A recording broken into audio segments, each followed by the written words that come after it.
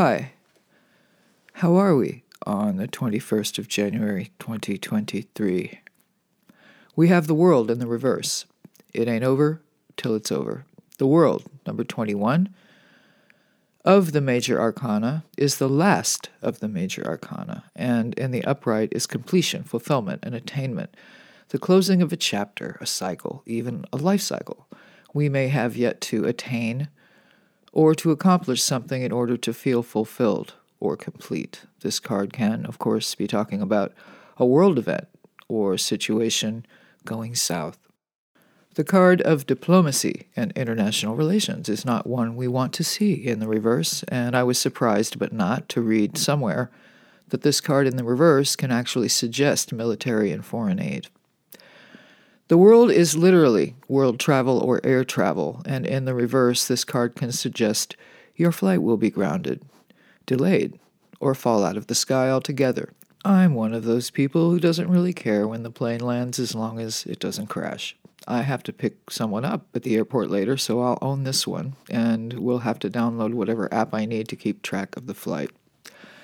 I do like the After Tarot version of this card, which shows the familiar bare-breasted but genderless cosmic dancer dancing in space, a baton in each hand, purple sash, flowing and swirling around her.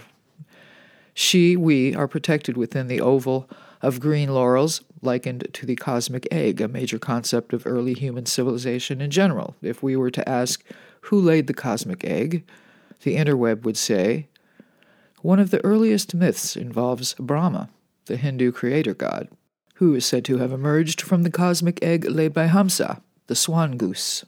When the egg hatches, the yolk and the white become heaven and earth.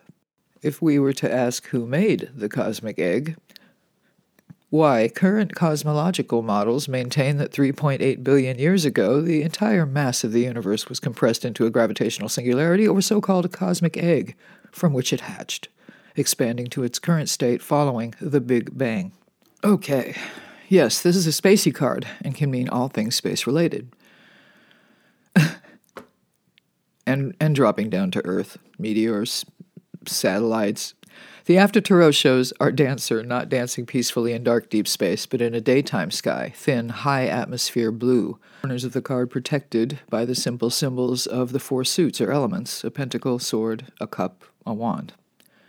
But another impression that came to mind when I saw the world reversed was of Icarus, that mythological overachiever who ventured above and beyond the protective ozone layer of green, flying too close to the sun, melting his DIY wings of wax and feathers, causing him to crash down to Earth.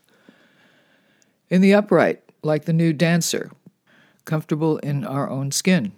In the reverse, someone may literally not be comfortable in their own skin, shy and self-conscious about their physical body. Not living up to one's potential is also an interpretation of the world in reverse, but I'll be surprised if that flight gets in on schedule, or if the baggage doesn't wind up a continent away. The reversed world in a health reading, for entertainment purposes only, can mean blood pressures, and we don't want blood pressures. So whenever it gets here is fine with me.